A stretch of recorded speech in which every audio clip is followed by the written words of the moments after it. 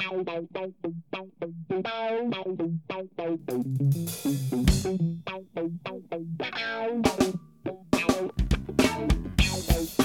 back to Balding and Bearded on Yeah, Basketball. so excited to be back for this very special edition where it's not just the return of Balding and Bearded, but the return of the NBA. And in today's episode, we're going to do something very special and walk you through the most exciting scenario proposed for the NBA's return. Do you mean exciting or do you mean crazy? I mean, exciting. Honestly, I think crazy is in the eye of the beholder in a certain way.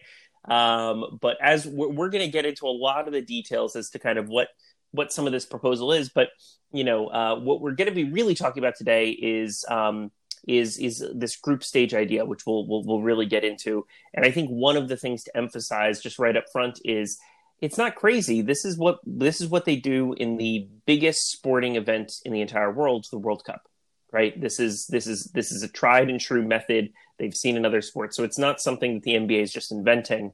They're just taking an innovation in one sport and using it for a lot of good reasons with the NBA here today. You liberals are always looking abroad for ideas. Okay, let's go through.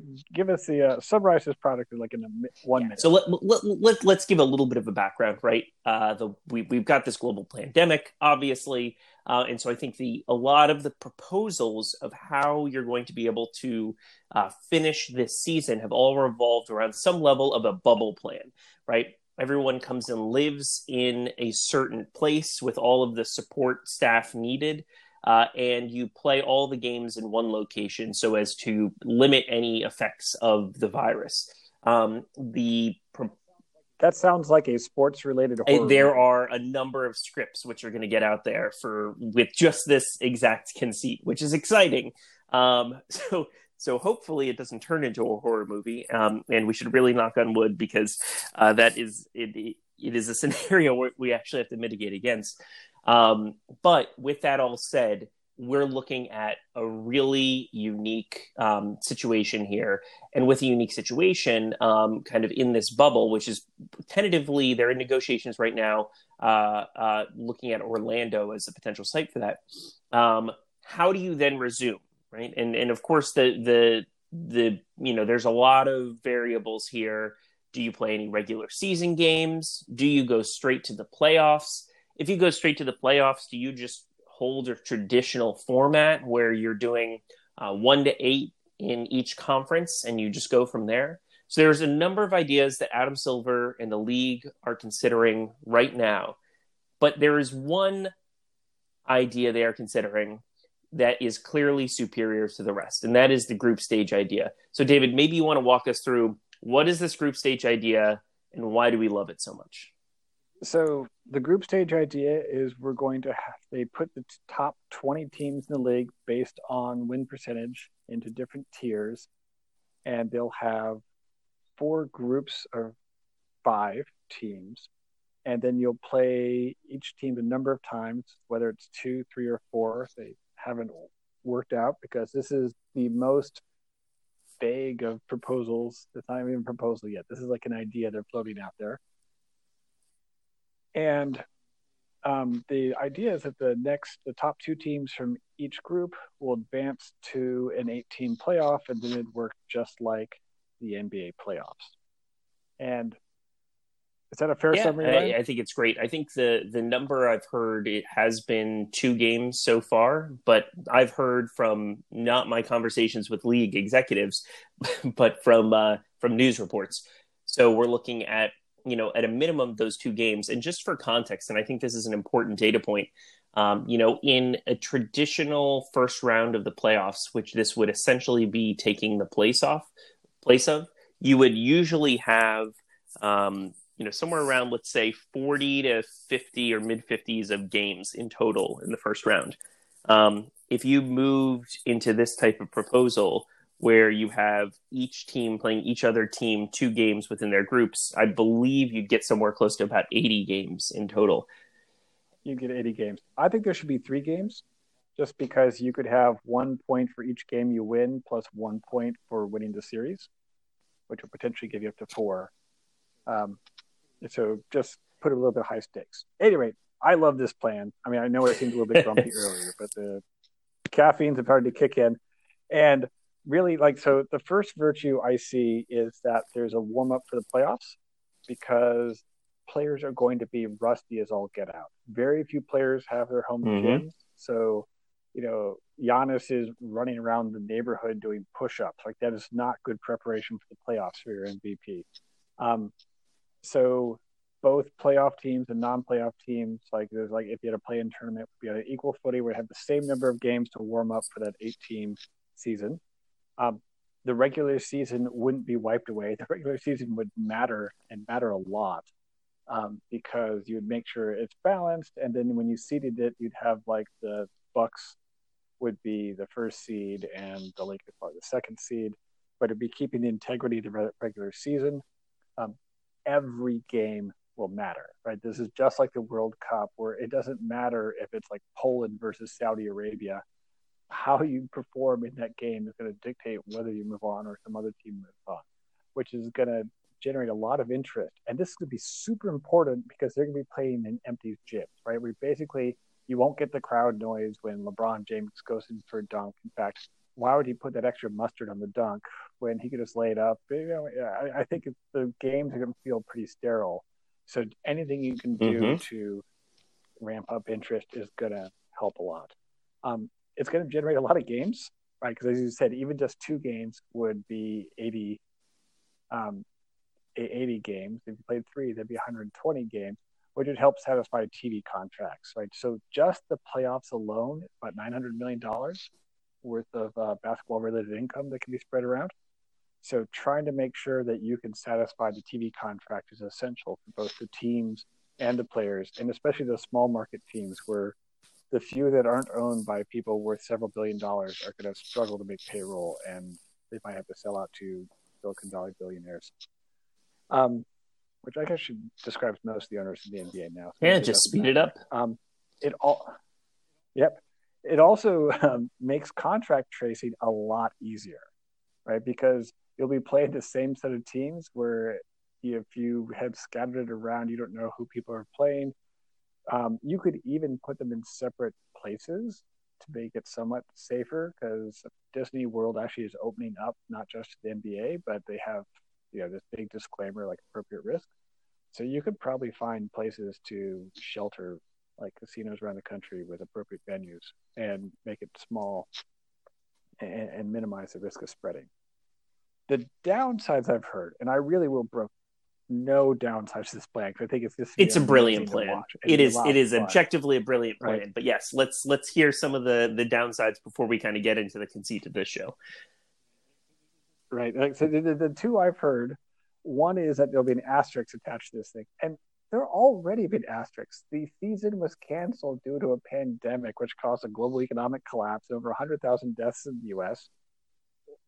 I think if anything, this will just make it a little bit more special. I'm not at all concerned with that. And, the top teams may not make it out. And, that's possible anyway. They could always lose, right? I mean, I'm at an age where I remember the top-seeded Supersonics losing to Dikembe Mutombo and the Denver Nuggets, or Don Nelson's Warriors defeated the top-seeded Mavericks, sort of in a revenge game. So that could always happen, and if you can't win, you don't deserve to be in there. And this generates the most fan interest. I don't care what makes sense from the owner's point of view. I think this is what's going to get eyeballs. Yeah, and let's be frank here. We are huge NBA fans. Obviously, we are doing a podcast about the NBA. At the same time, the one kind of looming weakness, in my opinion, of the NBA is the lack of uncertainty. Once you hit the playoffs, round 1 has very little drama. And last year in the playoffs, we saw very few series going to a game 6 or game 7. So creating a format that brings in a little bit more uncertainty makes it a little bit less, a fait accompli that the best teams are just going to waltz into the finals.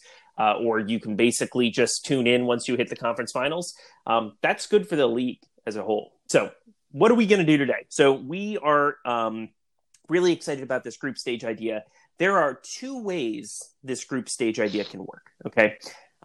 So one way is basically that there would just be a random draw. So there are 4 teams in each of 5 tiers, basically, is how it would work.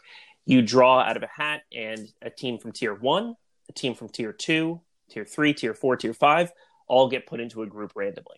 And that, as someone who does survey research, I do not want a representative sample of those top 20 teams. I want something better than there that. Is a better option than that. While a random draw is fun, and again, some people have worried, similar to in the World Cup, random chance you could result in a group of death, right? A group where the teams are a little bit uneven. One group is a little bit stronger than the others.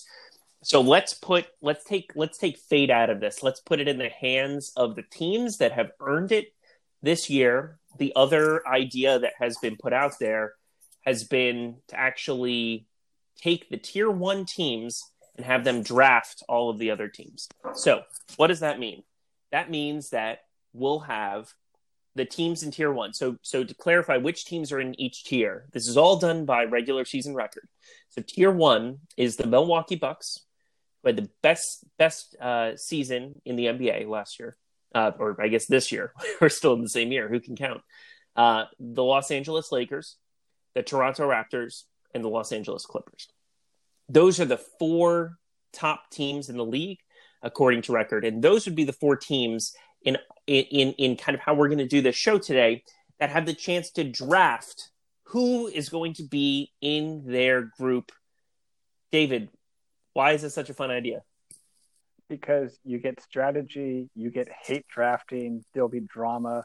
I mean, think about it. No one really cared about the All-Star game, like who's on the team, but people would tune in to watch LeBron and Giannis draft teams, like who are they going to pick and why. So I think it would really amp up the drama, and you'd have teams taking personal slights, like, oh, you want us in your group? It's on. Yeah, there's so much drama that can come from this.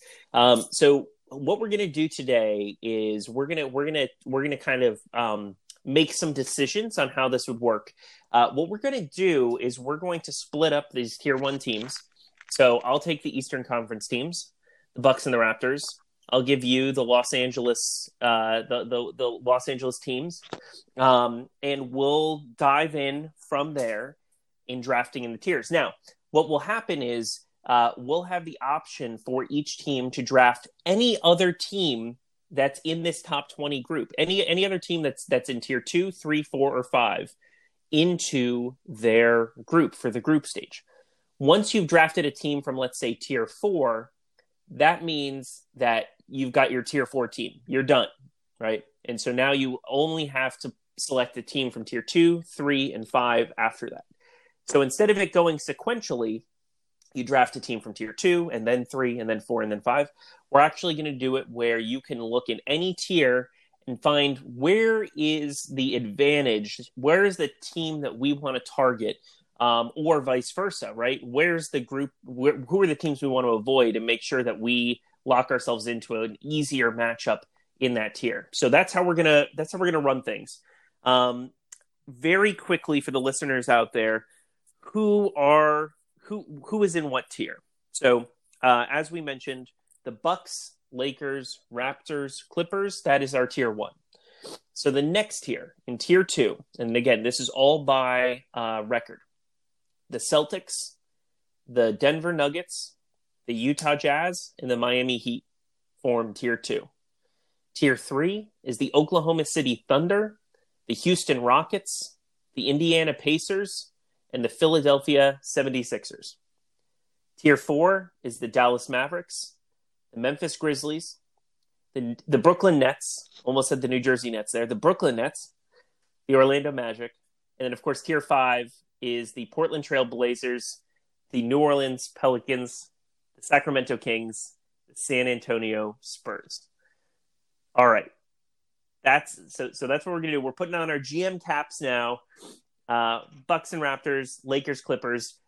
Before we dive in, David, you're a GM, and we're doing this for real. You're a GM. What's your strategy and how you're looking at the board right now? and thinking about the teams you want to select into your group? So the optimal strategy, just from a getting out of their standpoint, would be to find the tiers with an obvious best team and an obvious worst team, and picking out of those tiers first. Like, so for instance, I think in tier 3, I might want to avoid the Sixers a lot because they're big. I don't want to face a healthy, rested Joel Embiid. And meanwhile, the Pacers and Thunder maybe a little bit weaker, right? Or in the 5th tier with Nurkic coming back, I'm not sure I want to face the Trailblazers, and the Pelicans are young and they'll have a healthy Zion. So I should tier 5, like, but you want to find those. And if there's only one, say, good team, you can afford to wait a few rounds and hope there's not a run in that round. So you can actually use a lot of strategy. So we're gonna dive into choosing very shortly, but of course, and we'll be able to, I think, to talk a lot about the different teams that are going to be a part of the playoffs. So even if this does not end up as the direction the NBA goes in, a lot of the analysis we're going to talk about will be able to port over very easily into whatever playoffs they do. So let's just start at the top with these tier 1 teams who are going to be selecting here. The Milwaukee Bucks, I think a lot of folks are sleeping on them. They have a very similar team in many ways to what they had last year.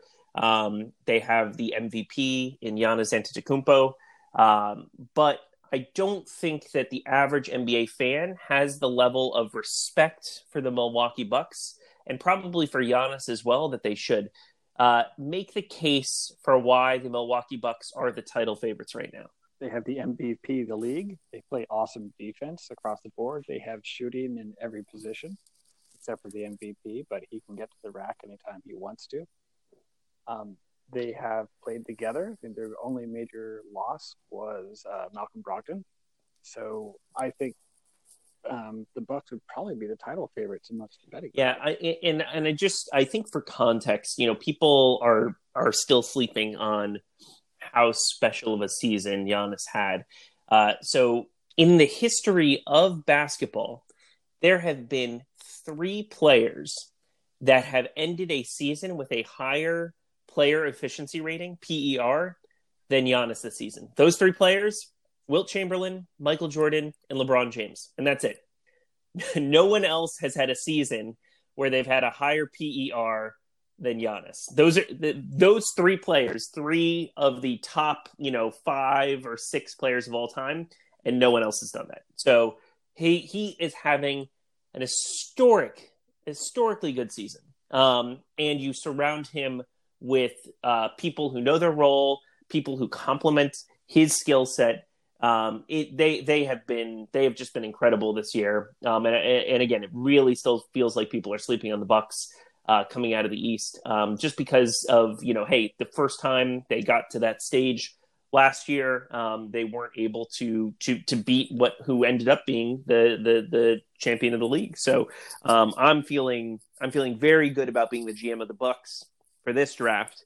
And I'll go ahead and as we go through kind of each tier 1 team, we'll kind of make our first selections here.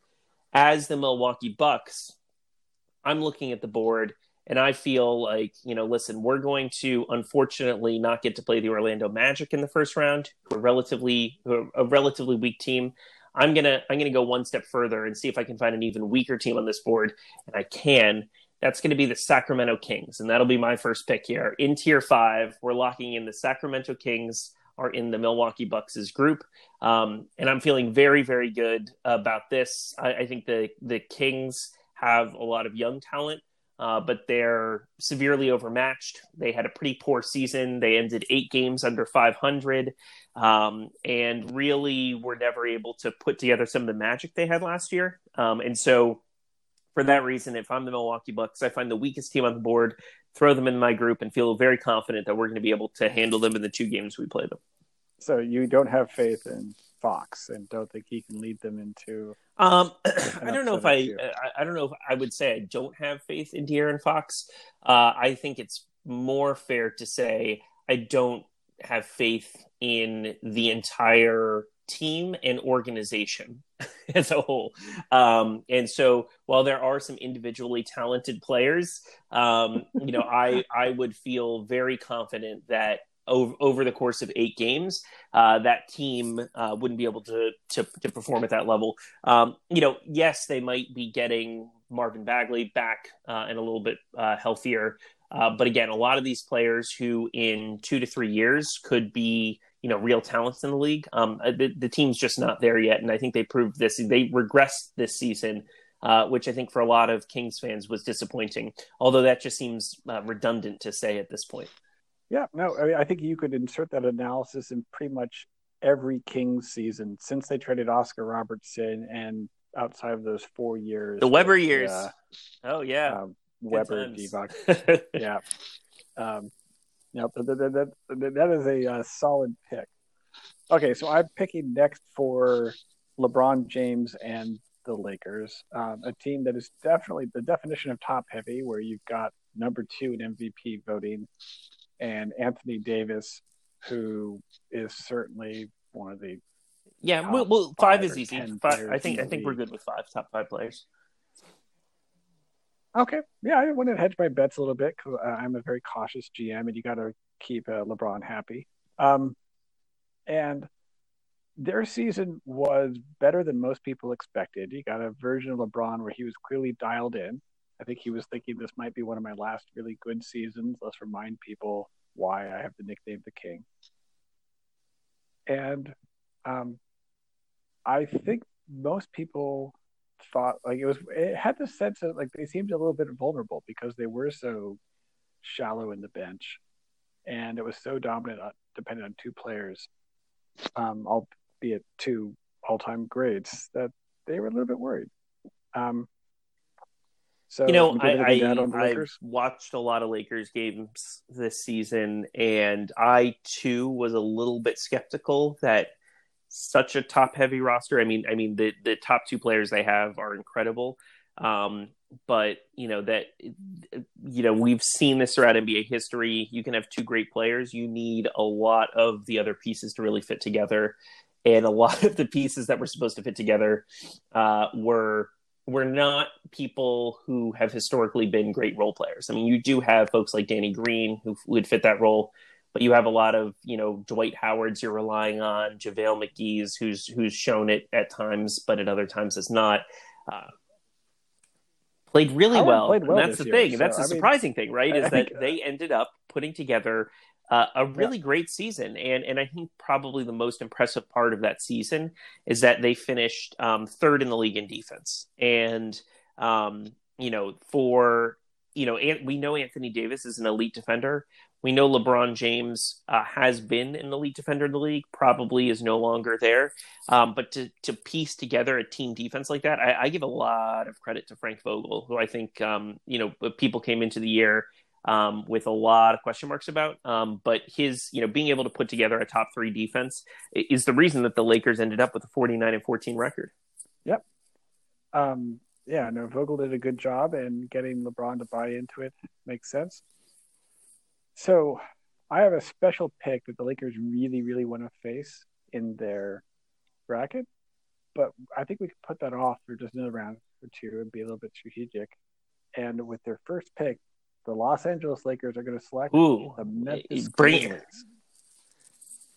And the reason why they're doing this is because LeBron James is effectively the GM of this team, and he had to sit through 2 months of people talking about how great Jordan is, the true greatest of all time.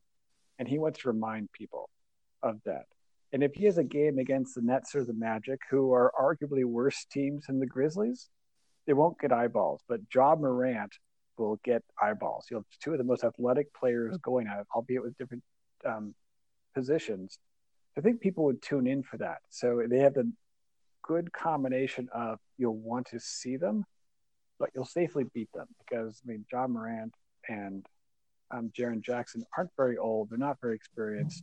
They'd get swept during a normal series, so they don't really pose a threat. Yeah, I think that the Grizzlies had a really fun season. They're the opposite of I think what the Kings had done this year, where they've got young talent. I mean, Jaren Jackson Jr. is looking like he's going to be a really, really good NBA player.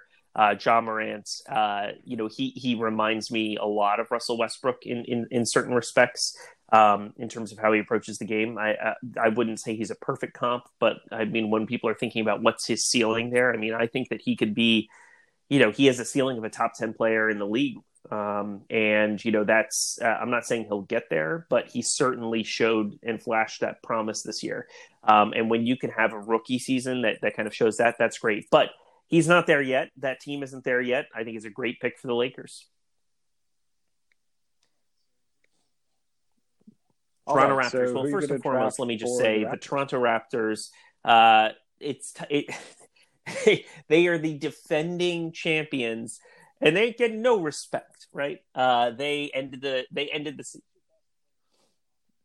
Well, when you lose your best player, at the end of the day, we're looking at results on the court, and they ended up. I mean, it's probably surprising when people realize they are the third best team in the league in terms of win-loss record. They ended the season at 46-18. That puts them with the third best record in the league. And they did it with a lot of the same ingredients that they were working with last year, minus Kawhi Leonard. Those shots got redistributed to Pascal Siakam. Those shots ended up in the hands of folks like Fred VanVleet, who ended up with a bigger role this year. And you saw the emergence of even some role players like Norm Powell and others who have kind of taken a little bit of a step up. Yeah, it was a remarkable turnaround, and it was nice to see everyone sort of dig in. Like, yeah, we lost Leonard. Let's go back to work. It was a fantastic season they put together, and they showed the value of teamwork. Like, there was no one dominant player on that team, and they passed the ball around, and they were solid. Now, with that said, I am skeptical that the Toronto Raptors are going to be able to perform at the same level as a lot of these other tier one teams. I think that it is increasingly important that they have a really a group that matches up well for them, because they just don't have the same top end talent as the Bucks, Lakers, or Clippers. And for that reason, I am starting off their draft by picking in tier 5 and going after, hold my breath, the San Antonio Spurs. Ooh, you're going to put them up against a veteran squad that admittedly underperformed, but they've still got, DeRozan and LaMarcus Aldridge, and players who know the system and just never quite hit the gear. But if I was going to count on any team coming out of 2 months or layoff, you could say that. I mean, there are a few different factors here. I mean, number one, let's make this fun, right? Raptors, Spurs, having DeRozan with the grudge match. I mean, that's going to be a lot of fun to watch. But if you think about it, if you're looking in tier 5 now, there's 3 teams left: the Trailblazers, Pelicans, and Spurs. And I, as the Raptors, want no part of Damian Lillard. There's an old saying. I mean, you really don't want to have the best. You don't want to be facing the best player on the floor in a your tier 5 matchup. And with the Trailblazers and potentially the Pelicans as well, that could be the case. Damian Lillard's clearly a tier above, what a Pascal Siakam or Kyle Lowry can produce for you at any given night. Damian Lillard's a top 10 player in this league. And with a healthy Yusuf Nurkic, with, Zach Collins, CJ McCollum, not even to mention Carmelo Anthony. There's a lot of talent on the Trailblazers, and I really worry, especially for a team that went to the conference finals, that you that's not who you want to pull in kind of the tier 5 bucket. And then the New Orleans Pelicans, Zion Williamson has been tremendous, and he's only on the rise. His body's probably only getting in better and better shape. If he has done what he needs to do during the past few months and keeping his body kind of ready to go, I think that they are one of the more dangerous teams in Tier 5. And you can look at a lot of the advanced statistics to see that backed up. I mean, if you look at New Orleans right now, they're actually the 14th team in the league in terms of their adjusted point differential, which puts them, kind of into closer to a range of some of the Tier 3 teams than a Tier 5 team. So if you look at all that together, put all that together, and you look at where San Antonio is in terms of their adjusted point differential, they're the second weakest team in this bracket. They have a negative 1.4 point differential. San Antonio this year has just not been the same. I have all the respect in the world for Greg Popovich, but you have a beyond their prime LaMarcus Aldridge, beyond their prime DeMar DeRozan, and a lot of other players who kind of fit somewhere between a beyond their prime veteran and a promising young player who is not fully capitalized on that promise yet. They haven't been able to put it together. They ended the season with a 27-36 record. You got to find the weak teams in the bracket, and not wanting a part of the Trailblazers or Pelicans, I'm picking the San Antonio Spurs here. Nope, that makes a lot of sense.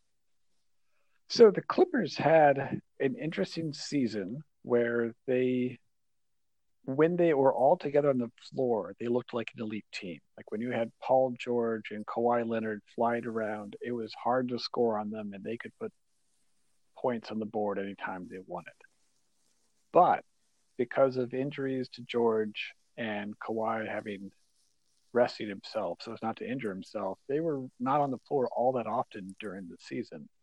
So I think actually they have the fourth best record in the league, but they're probably closer to, one of the top 2 or 3 teams, right? I mean, I think I might even pick them to beat the Lakers in a head-to-head matchup, because once you have George and Leonard, good luck trying to score on them, right? And then they've got complementary role players. The talent on the Clippers speaks for itself, but it really is a testament to that team, I think, in their depth, that they've still been able to piece. I mean, we shouldn't overlook the fact that they did end up with the fourth best record in the league, despite a lot of turnover in terms of, kind of their rotation on a night-to-night basis. So they ended up at a 44-20 record, the fourth best point differential in the league.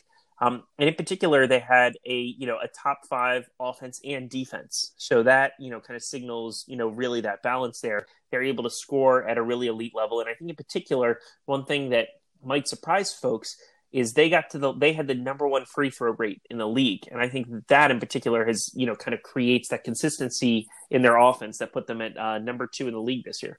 Yep.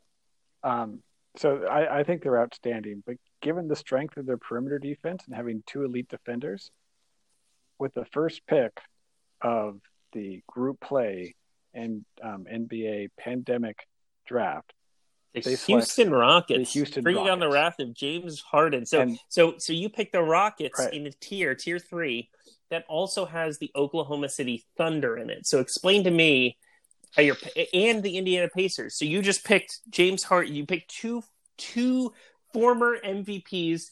The individual who has the highest point per game average by about 4 points in the league. A team that just for 2 years ago was in the conference, or a few years ago was in the conference finals, was seen as kind of the one team that could beat the Golden State Warriors, and you're picking them over the Oklahoma City Thunder and the Indiana Pacers in Tier 3. Explain the GM's thinking of the Los Angeles Clippers. So I wanted to avoid the Sixers, right, first and foremost, because Joel Embiid scares me. And the Clippers don't really have a good answer for him at center. And then I was going to go for the team with the one player you could probably shut down, right? And I think Leonard and George can slow Harden down, or decide that we'll let Harden get his points and we'll stop everyone else. So I think the Rockets are so much of a one-man band that the Clippers can easily game plan for them and won't pose much of a problem. Because the Rockets, unlike past years, I think people had started to figure them out, and replacing Chris Paul with Russell Westbrook took away some outside shooting, which was sorely needed. I mean, really, the entire Rockets offense consisted of James Harden dribble, dribble, dribble, Well, and then he or manufactures Russell a shot. Westbrook dribble, dribble, And dribble. Near the end of the season, Russell Westbrook started to figure out how to fit into the office, or more to the point, Dan and Tony started to figure out how to incorporate Russell Westbrook into it by getting the ball in motion so he can drive to the hoop more. But I think that only started to click in the last few weeks, and after a couple months off, they'll be gone, and so it'll be really back to there's one focal point to this offense, and that's easy to game plan for.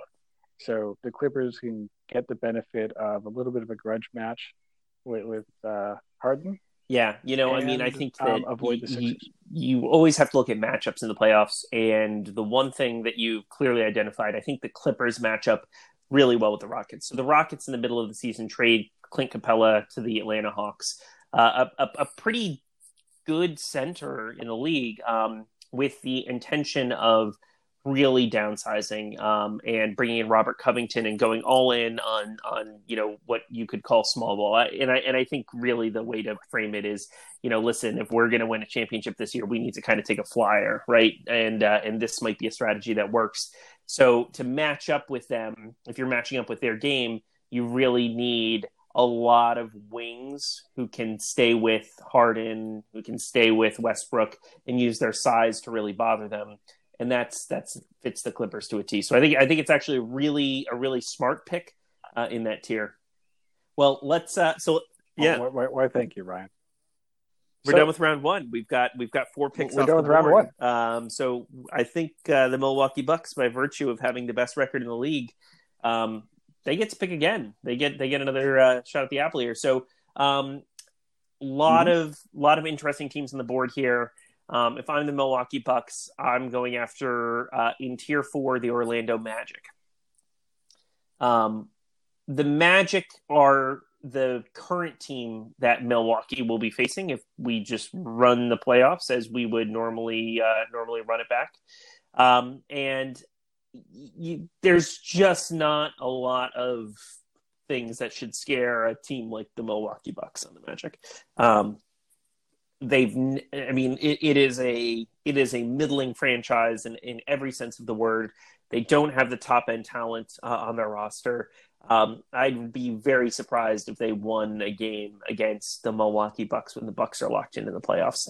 If they end up facing each other in a first round series, I'd predict a 4-game sweep from the Bucks in this type of format. I think now, if you're the Milwaukee Bucks, you have 2 teams that you can outclass and out-talent in a significant way, significantly increasing your chances of moving on. I agree completely. The Magic are in that netherworld of the NBA where you're good enough to make the playoffs in the East, and maybe you'd have sniffed the playoffs in the West, but you're not good enough. Maybe imbalanced conferences. So you're left with, we're too good to get a good lottery pick, and short of like dismantling it, trying to tank, you're stuck, and that's sort of where they are. In part because they haven't drafted well, but they haven't really drafted poorly either. It's not like you can point to anyone and say, "Oh, well, that person was a bust." Like Noah Vonleh might be the closest you can come. Well, right? But he's a serviceable NBA player. Give it a few years. I'm sure we'll have a few busts in there. Yeah, like Aaron Gordon's a nice player, and I just think that with that many bites of the apple, you gotta have one draft pick that really really pops, and they just haven't been able to do that. For somehow in an era with positionless basketball where tweener has more or less disappeared from the lexicon, like Draymond Green wouldn't have been too small to play power forward, but they have him playing power forward and center in Golden State.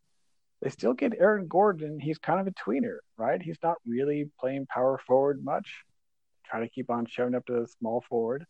There's something wrong with how they're managing that team, either through drafting or putting players in positions to win. Yeah, well, and they've had a lot of front office turnover as well, which I'm sure doesn't really help there. But that's a team I think we don't have to do too much analysis on in general because in any playoff format that I would be shocked if they really went anywhere. I just don't. I think they're one of the weakest teams in this field. So the Bucks are very happy. They've got the Magic. They've got the Kings. They're Yeah. feeling pretty good right now. So, the Lakers with their second pick are going to take the opposite tack to the Bucks because the Bucks are cowards, and LeBron James wants to show who the real MVP is. Like they're dodging people.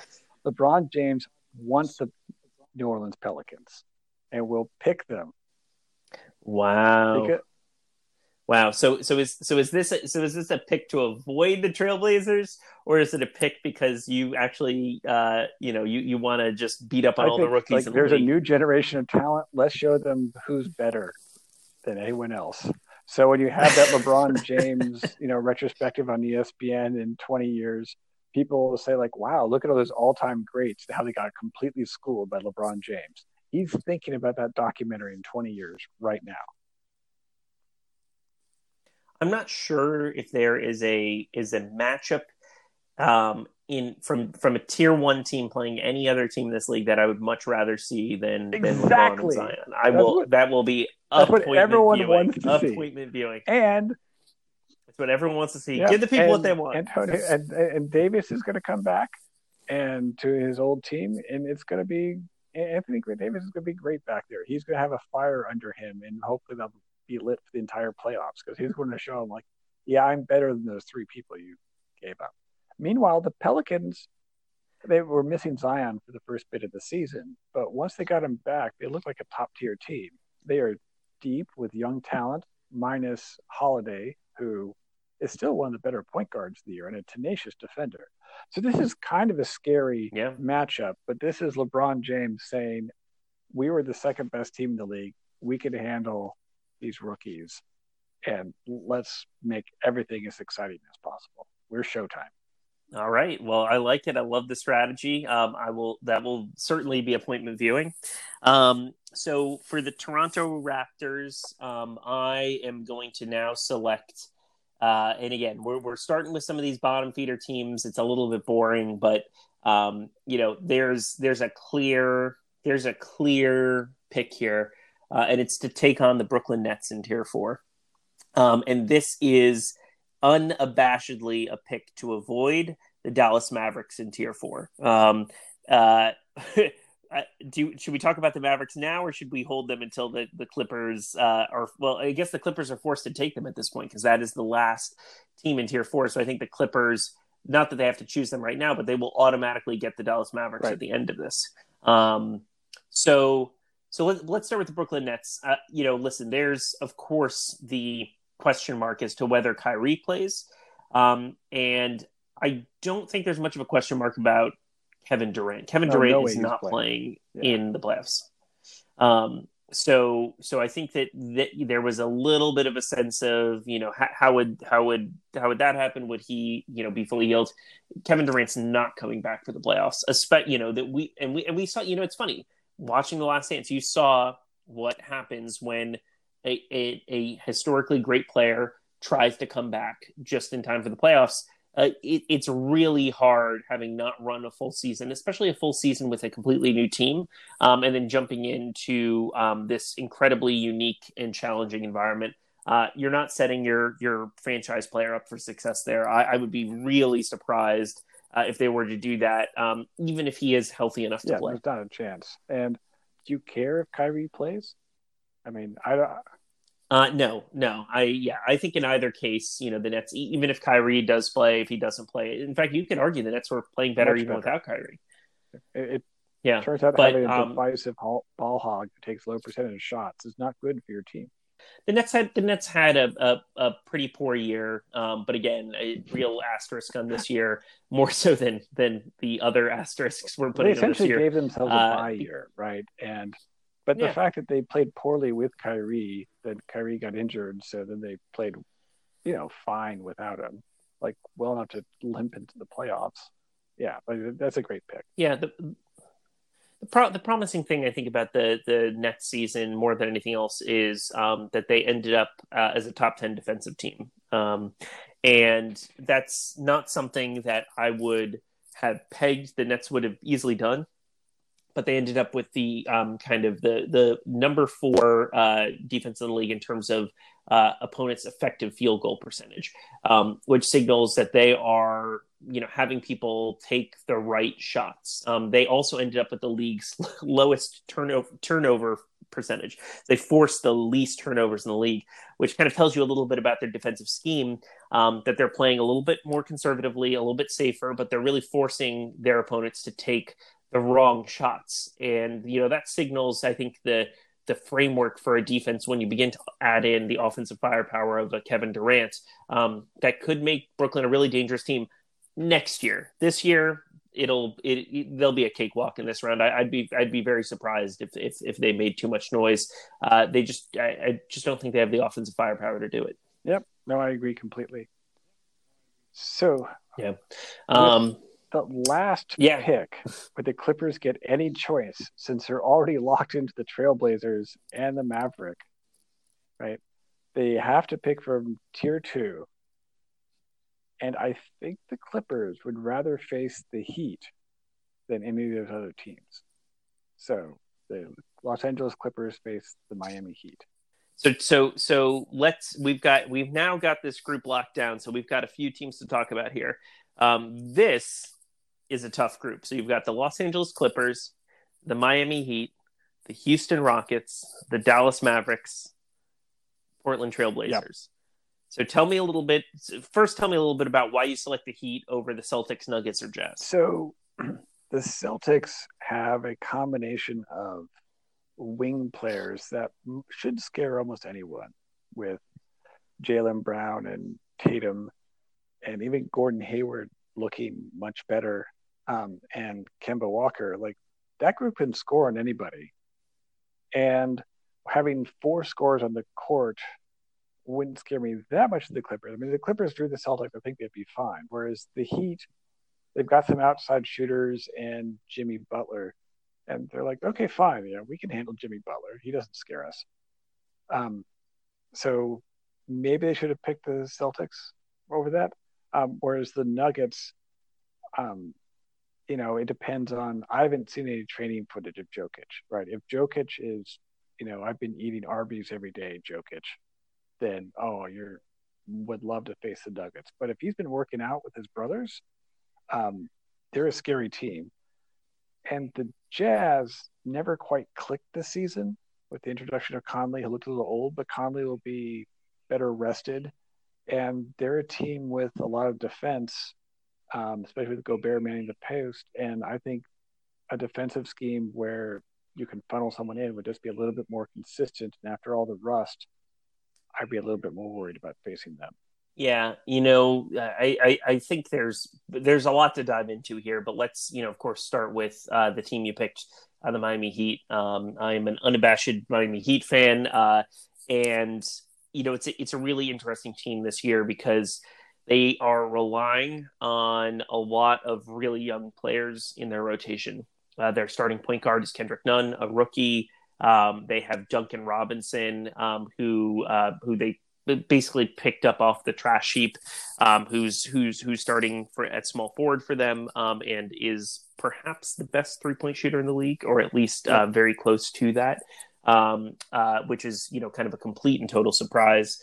And they will probably get a healthy Tyler Hero back, who's probably about their seventh or eighth man in their rotation. And they're also integrating some new pieces that they got from the trade deadline. Andre Iguodala, Jay Crowder. I think that the Heat were a team that performed a little bit poorly in the second half of the season, or I don't know if it's a full half of the season after the All-Star break. But I think it's a solid pick because of that. I think that there's a lot of new pieces. There's a lot of pieces they were integrating. And I don't think they ever completely found their rhythm that they had early on. But with that said, the amount of young talent on this team is really, really exciting. Bam Adebayo had just a tremendous all-star season.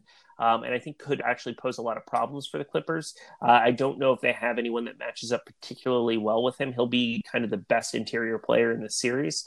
That could create some problematic matchups, and I do think that the Miami Heat play a very unique style of defense. They're one of the few teams in the league that will throw out zone for periods of time, which could kind of create some potential issues for the Clippers in terms of how they kind of match up in terms of talent. But with that said, I think that the Heat are probably still a year away from being kind of, having their talent develop into a threat to one of these tier one teams. So I think it's a very good pick.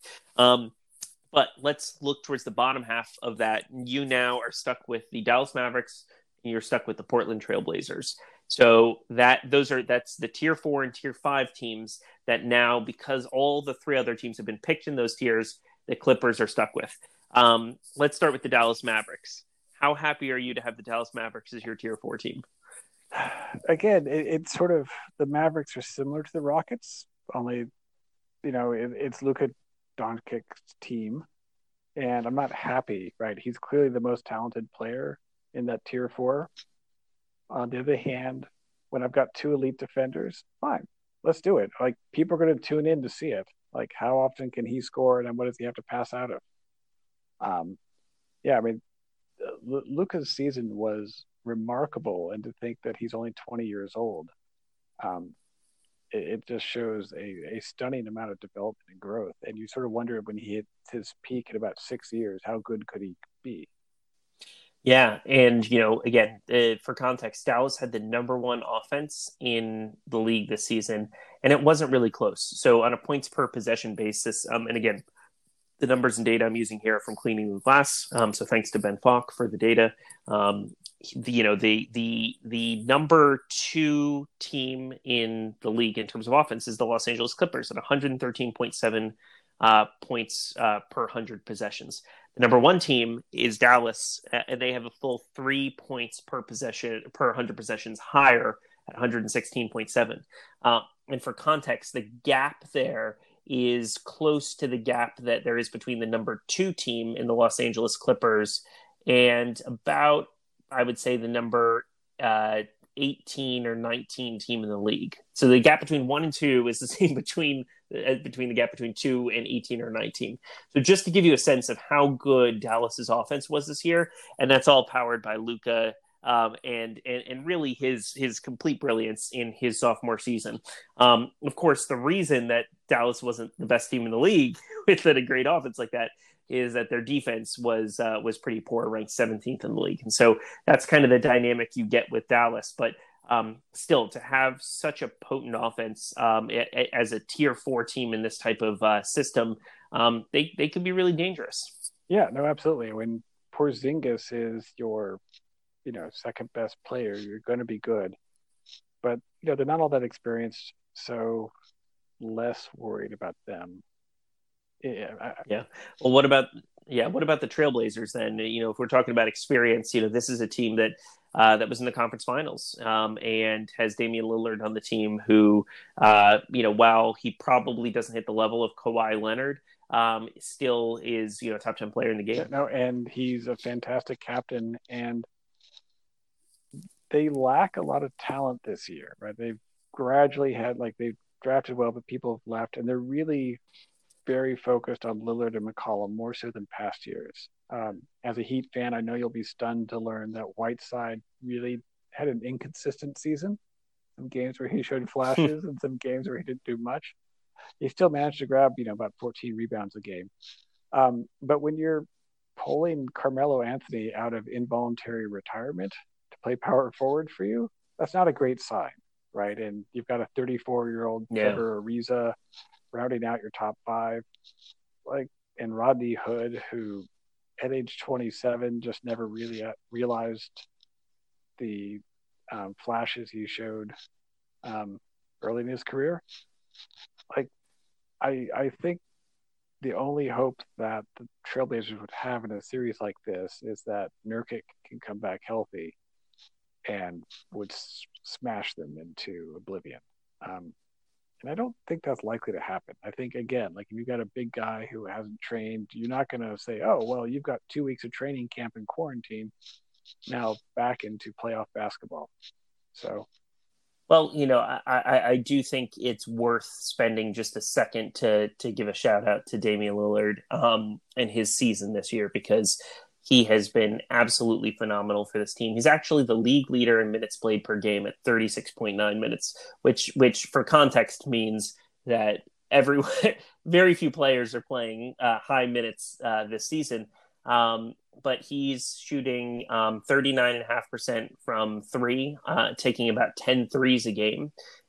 He's averaging 28.9 points, so basically 29 points a game, and 7.8 assists a game. So he's basically doing it all for this team, shooting about 89% or so from the free throw line. And getting there 8 times a game. Yeah, he's been just having an absolutely phenomenal season leading this team.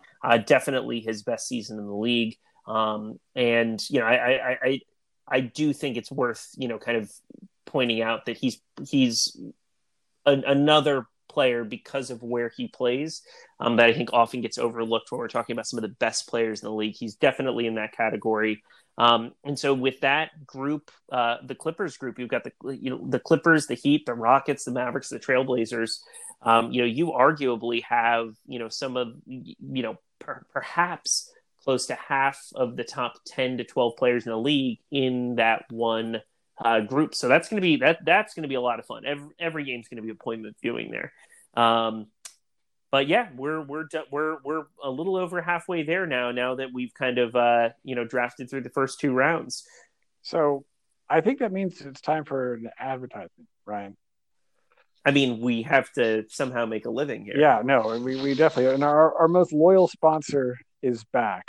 And even though stay-in-place orders and closing stores means that many people are not getting the grooming they need, people's hair's red. I bet your beard is a lot thicker than it used to be. It's looking great. Yeah. Well, Harry's Undies is here for you during the pandemic to make sure that your gonad garden of the growing remains gorgeous. Their German-engineered blades are sewn into form-fitting briefs to ensure precision shaving of your pubic podium during the pandemic. And since the blades are stainless steel, Harry's Undies are machine washable. So you could throw these masthead machetes into the washing machine with your face masks to keep every seat sanitary. Go to Harry's Undies right now and use the promo code basketball to get $20 off your first order. Harry's Undies, shine the spotlight on your shaved shaft. So I think we're back with the Bucks. We're back with the Bucks. And you seem determined as their GM to make sure no one watches a single Bucks game ever. Next thing you know, you're going to be drafting the Jazz or something. We're gonna end up, but we're gonna have all the True TV and NBA TV games. So to recap, the Bucks in their group so far have the Orlando Magic, the Sacramento Kings, and listen, if I'm the GM of the Bucks, my concern is not to be the Showtime Lakers. My concern is how can I best position Giannis Antetokounmpo to hoist the NBA Finals trophy in September, assuming that's when we have the finals. So which small market team are you picking, Brian? So of all the small market teams, I actually think I'm going to dip into tier 2 here and go with the Utah Jazz. We have 3 teams left in tier 2, the Celtics, the Nuggets, the Jazz. And the reason, I think that one of the reasons I'm picking the Jazz is actually something maybe people haven't been following as closely, but a pretty important player for the Jazz, Bojan Bogdanovic, who had traveled around, was on the Wizards for a bit, had a really strong season last year for the Pacers, and signed a big contract with the Jazz, decided to have surgery and actually will miss the playoffs. And Bogdanovic was a pretty important player for them, an important scorer for that team. And as much as hype as the team had coming into the season, I think that they were pretty reliant on, kind of having Bogdanovic provide that 3-point shooting and a little bit of that scoring ability there. So yeah, he was their second leading scorer. So him being out is a huge loss to them, right? I mean, when you have someone who's shooting, 40, was it 40, 50, 90? I mean, he was pretty close to that. He had a really again a sneaky good season. So I think that the Celtics and the Nuggets have their own challenges that they would pose. I feel like picking the Jazz here, really you're forcing a team that has not shown the level of, I think, chemistry that we had anticipated prior to the season to really step up in a significant way. And listen, when you're picking a tier two team, they've got the talent to do something really special. Donovan Mitchell, Rudy Gobert, and Mike Conley.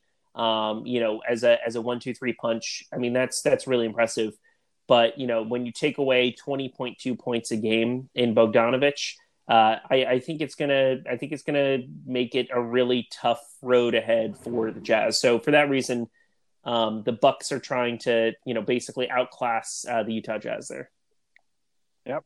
Oh, that's a great pick.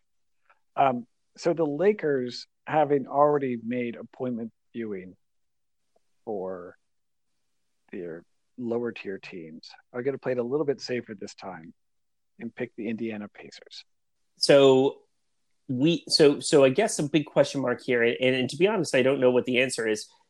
Is how good does Victor Oladipo look? Is he healthier? Is he more in rhythm, or at least relative to the rest of the league, more in rhythm than he was when he had come back from injury previously?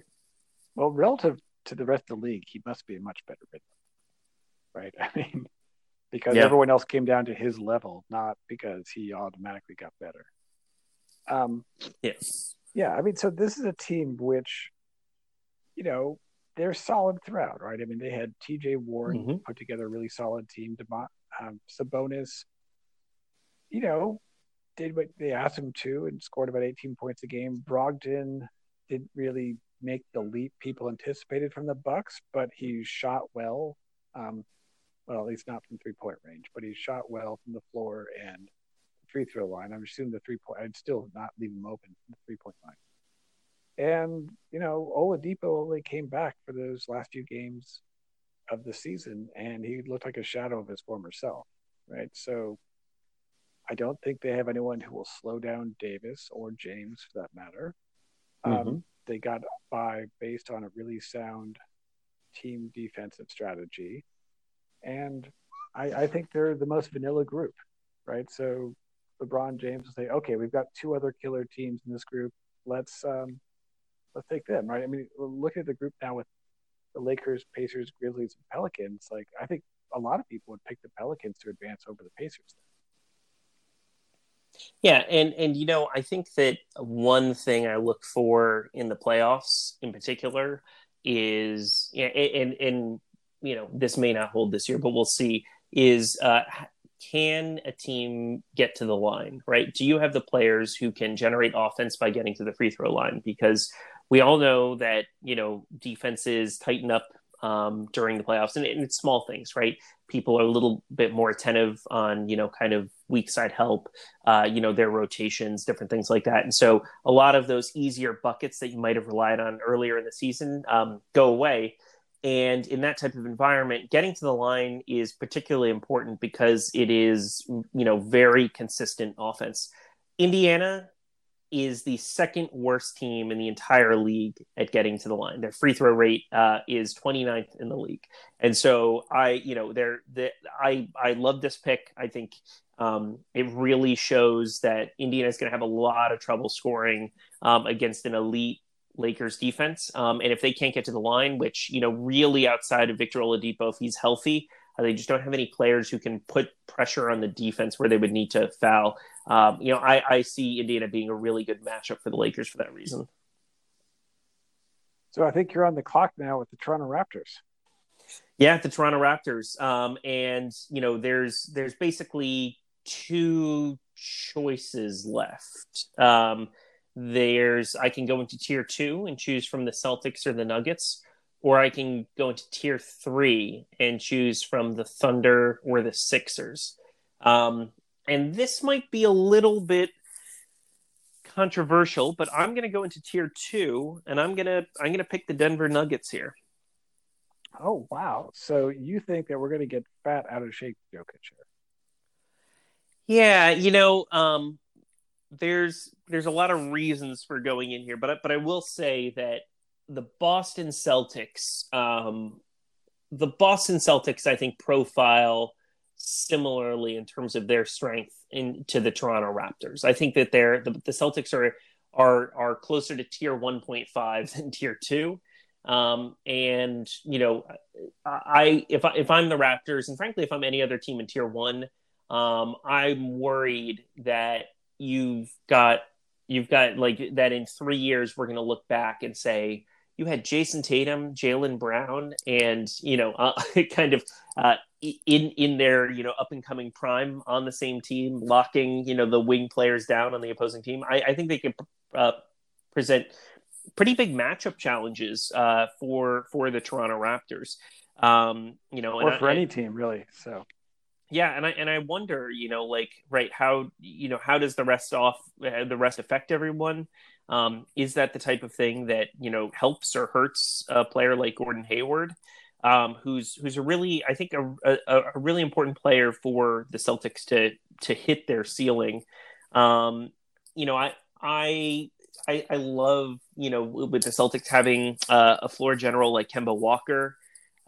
Who can come in and generate a lot of offense. Now, I'm not sure if Toronto is going to be able to throw the bigger defenders at the point guard position to really bother Kemba.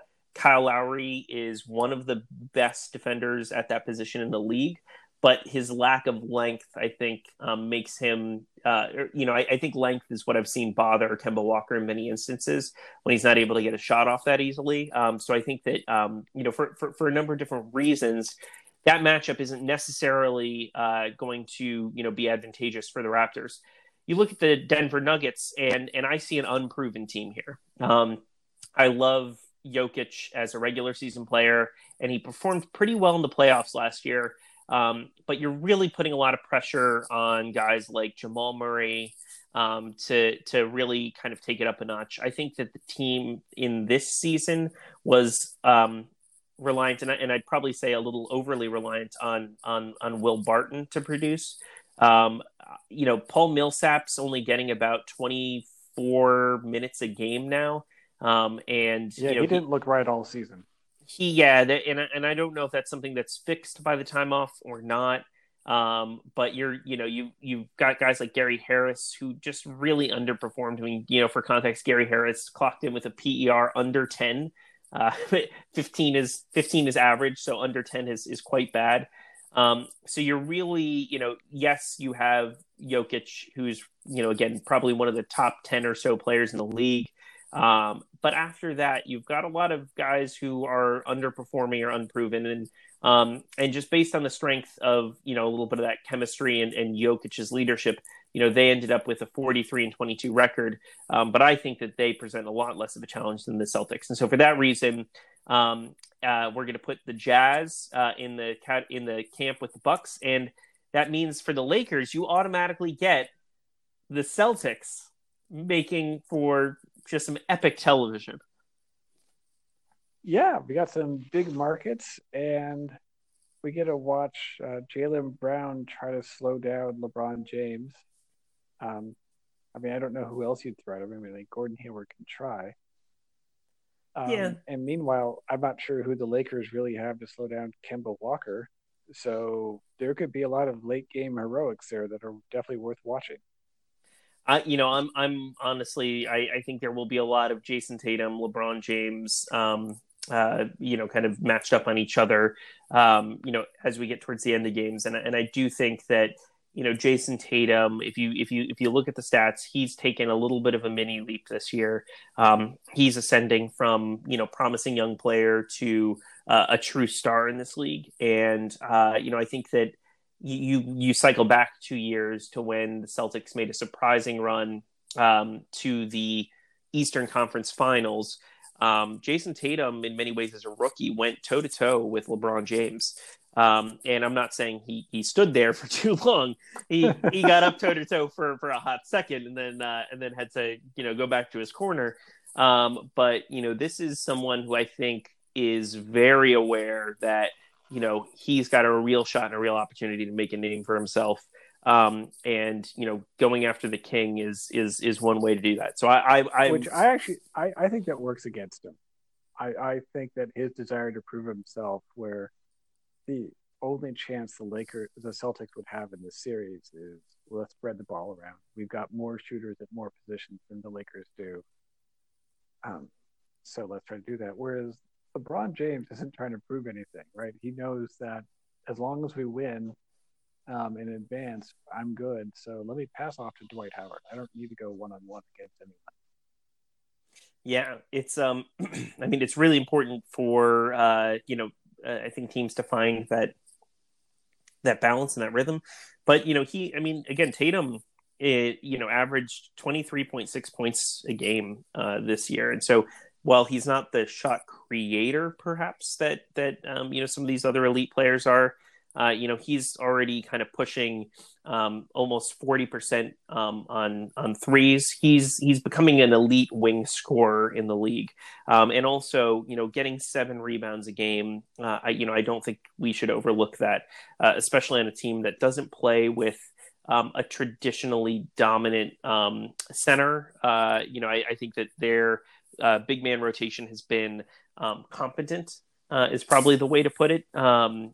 But not something that you can necessarily point to as a strength on the team. So getting rebounding from your three in your wings is critically important, and I think both Jaylen Brown and Jason Tatum have taken on that role and have done pretty well in that. So they're going to be good. They're going to be good in the playoffs. I am really looking forward to seeing if that were the matchup. That group, which is now completely locked in. It's the Lakers, the Celtics, the Pacers, the Grizzlies, and the Pelicans. Basically, I feel bad for the Pacers. I mean, because the Lakers, I think, are the clear favorites to lead that group, and maybe you put the Celtics next. But if the Pelicans came out of it, no one would be stunned. That is a solid group. Yeah, I will be stunned. I will be stunned if the Pelicans come out of that group, because I do think that the Celtics are that good, and it would be really shocking for me to see them fall down. But you know what? Listen, that's what the fun of this group stage format is. You've got 8 games, and the ball bounces a few ways. We could see some really surprising results. So, with that said, we have one more pick on the board.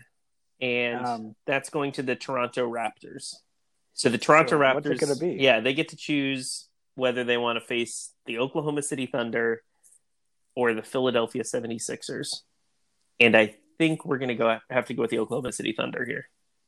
It's actually closer than people think. I actually feel like Philadelphia is still overrated. I think a lot of folks look at the top end talent and assume Philadelphia, should be better than they are, and they probably should be. But the pieces didn't fit this year. Kind of getting rid of a player like Jimmy Butler, who's let's ballpark it as he's a top 15 player in the league, and replacing him with Josh Richardson, who is a solid player, but never really found his. I don't think ever really fit in perfectly with the Sixers this year. It just hasn't gone great. They have a very good defense. They're the 6th best defense in the league, and a league average offense, about 16th or so. So their inability to generate consistent offense has been a bugaboo for them in years past. And, frankly, they haven't really improved that much on that side of the ball. And they've lost their best shot creator in Jimmy Butler in a playoff setting. So I actually think, we're giving them a lot of credit for individual talent. And I think we just keep overlooking team performance as an indicator here. I think they're not as strong as people make them out to be. But with that said, you still are going into a situation as the Raptors where Joel Embiid would instantly be the best player in that series on kind of as an offensive and defensive player. Going against the Thunder, you end up in a situation where you actually have a team that has some level of a similar blueprint in many ways. The Thunder are much more reliant on their guard play between Chris Paul, Shai Gilgeous-Alexander, Dennis Schroeder, and getting contributions there. I think that, there's certainly things to worry about. The Thunder ended up at 40-24, severely outperforming expectations across the league. Nevertheless, it's a team that, are they going to be able to match up with a Pascal Siakam really well? I'm not sure if you have the wings on the Thunder that are going to be able to match up well in that series. So I feel a little bit more confident in going against the Thunder than the Sixers if I'm the Raptors. Yeah, no, I think that was a solid pick. I think you're absolutely right about matchups because the Sixers have a lot of front court depth, but the guard play, I mean, Ben Simmons is a great point guard in one sense, but he's not going to provide outside shooting. Whereas the Thunder provide a lot of outside shooting with like Chris Paul and Gallinari and Shai Gilgeous-Alexander. But and they've even got some post play with Adams, who's an absolute beast under the basket. But they don't have their wings are kind of weak. Like Gallinari is not going to scare anyone with his defense. So I think that'd be a good matchup for the Raptors. Yeah. And for the Bucks, getting a chance to see the matchup that everyone wanted to see last year would be a lot of fun. Yeah, the Bucks Sixers. I mean, I think that it will be a very competitive 2 games that those 2 teams play. I'm really looking forward to seeing that in a group that otherwise is made for whatever the most random channel on television is. That's the one that we're going to end up seeing all those Bucks games on. But getting Giannis and Joel Embiid and Ben Simmons on the court, there's a little I don't know what bad blood is anymore in the modern NBA, but there's a little bit of bad blood there. Yeah.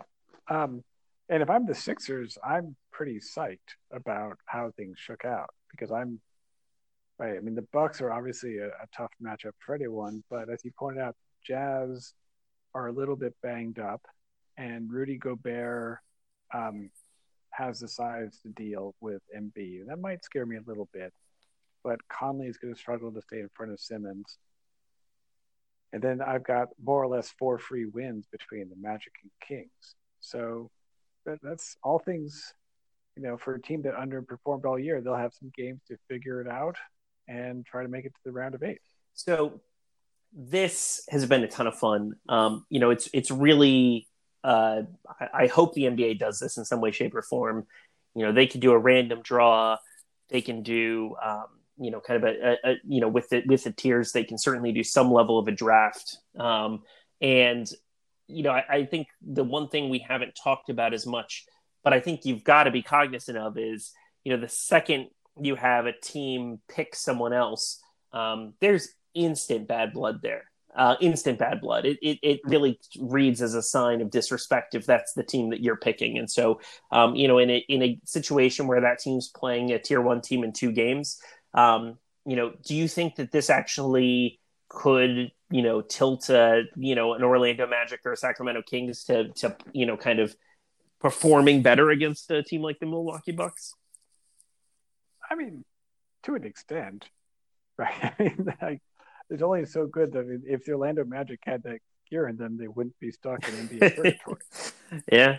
I think more to the point, you'll actually see much more competition amongst the top teams, right? The notion that the Jazz were picked by the Bucks, it's like, oh, you want a piece of this? Okay, it's on, right? And let Rudy Gobert try to dunk everything on Giannis. That could be a lot of fun, or Brooke Lopez, or Robin Lopez, or whichever Lopez brother that the Bucks throw at him. Yeah, it would be a lot of fun, and again, I think we really end up in a situation where each game is appointment viewing. And that is what, as the NBA, you're looking for, right? You're looking for, how are we generating a lot of interest in that first round, and you end up with a group like the Clippers, Heat, Rockets, Mavericks, Trailblazers, or you end up with a group with the Lakers, the Celtics, and the Grizzlies, Pelicans, and Pacers.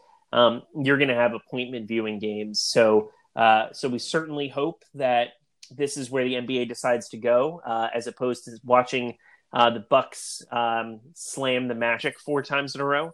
But we'll see. I think on Friday there's a Board of Governors meeting where Adam Silver is supposed to put some proposals formally to the league, and this could be it. And if this is it, I think you've just got a little bit of a preview of what this could look like, and hopefully how much fun it would be. They won't do it, but I would love it if they did. It would justify your subscription to NBA League Pass on its own. Awesome, fantastic. Well, we're at the end of our show today. As we always like to do on this podcast, we want to make sure that we have a chance to shout out some of our favorite charities, because there's a lot of turmoil in the world right now. Want to maybe give you a few recommendations if you're looking at who should I be supporting. I have a little bit of extra income right now. Where should that go to make this world a better place? So we'll start balding. Yeah, David, do you have something you want to share with the people? Option. Food pantries have very low overhead, and the money is going to food, which goes directly to families that are in need. When you have unemployment, which is going to be approaching 25%, I can't think of anything more important, and you can feel good about keeping the money in the community. So I donate to the Northern Indiana Food Pantry in South Bend, Indiana, and Phil Abundance in Philadelphia. And I feel good every time I write that check. You should feel good too. Yeah, and I'm going to stay on the same theme of food, and I just want to give a shout out to World Central Kitchen. You may have heard or seen them. They are the organization that has the front man of Jose Andres that has been doing incredible work for quite a while now, feeding individuals in kind of disaster situations. And I think a lot of it really ramped up around Hurricane Maria, and kind of the hurricane that hit Houston. But what we're really seeing right now is an organization evolving and responding to scale for as you pointed out, just a real unprecedented situation. So World Central Kitchen is doing incredible work there. I know Jose just a little bit. I know a lot of other folks with World Central Kitchen, and they're first-class people. They're out there on the front lines, kind of making sure that people have food to eat. And so if you have a chance and want to throw a few bucks their way, it's a great organization to support. So hopefully that gives you kind of a little bit some good recommendations. And now let's go to our shout outs. He gave me a lot of good memories through the 90s, and I respected the hell and like watching his teams play. Yeah, rest in peace, Jerry Sloan. I'll give a shout out to the Last Dance documentary. As NBA fans, we were all craving content, and we don't need to go into the veracity of every way the documentary was filmed. I'm not going to nitpick this or that. It was a lot of fun. It was really fun to kind of relive the 90s again. So for the first time potentially ever, I'm saying a big thank you to Michael Jordan for greenlighting that. It was the content we needed. And giving all opponents PTSD after all these years. Great. You know what? Listen, it was, just, getting to even just diving into those games, remembering the shots, the plays, the drama. It was a lot of fun. And honestly, there were a lot of stuff, especially in the earlier episodes, about Jordan coming up in the 80s, things that I think a lot of NBA fans, including myself, weren't as familiar with, maybe more familiar with kind of his peak in the 90s, less about, kind of his coming up in the league in the 80s. Everyone wearing masks, keep your spit to yourself, and keep on doing it. Yeah, amen. I'd like to give a shout out to families just in general. I think that now more than ever, there are things you take for granted when you kind of have access to it whenever you want. And the second you have travel restricted and everything like that, I think a lot of us have been more reliant than ever on connecting with family members in different ways. And so, I think that's one With thing that we in can mind, all I'll give a appreciate a shout little out bit to more Board in Game this Geek. You've pandemic. helped me pick board games to keep my family sane over the last 3 months in Berlin, and I really appreciate that.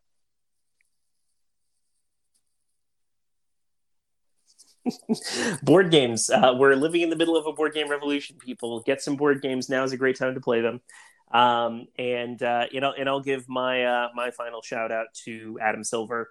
I think that one sentiment that's coming out of the discussions that are happening right now in the league is that Adam Silver wants to try something new. Right? He sees this as a time for experimentation, and it is just such a contrast with the commissioners of basically every other sports league, where they are intent on protecting the status quo, and Silver sees innovation as the way to move the sport forward. And so, I just, whether we end up with a group stage proposal or not, I do think it's worth recognizing that we've got an incredible leader running the NBA right now, and I certainly hope that the decision will be made to implement this group stage. Maybe it will be a draft format. Maybe it will be something like what you've heard today on Balding and Bearded on basketball. So those are our shout outs for today. Yeah. Thank you for listening. And that's about a wrap. He's bearded. No, wait, I'm balding. Oh, no. Yeah, you're balding. I'm bearded. Listen, I'm probably balding. You might be bearded right now. Who knows? It's a global pandemic. But this is Balding and Bearded on basketball. Thank you for joining us today.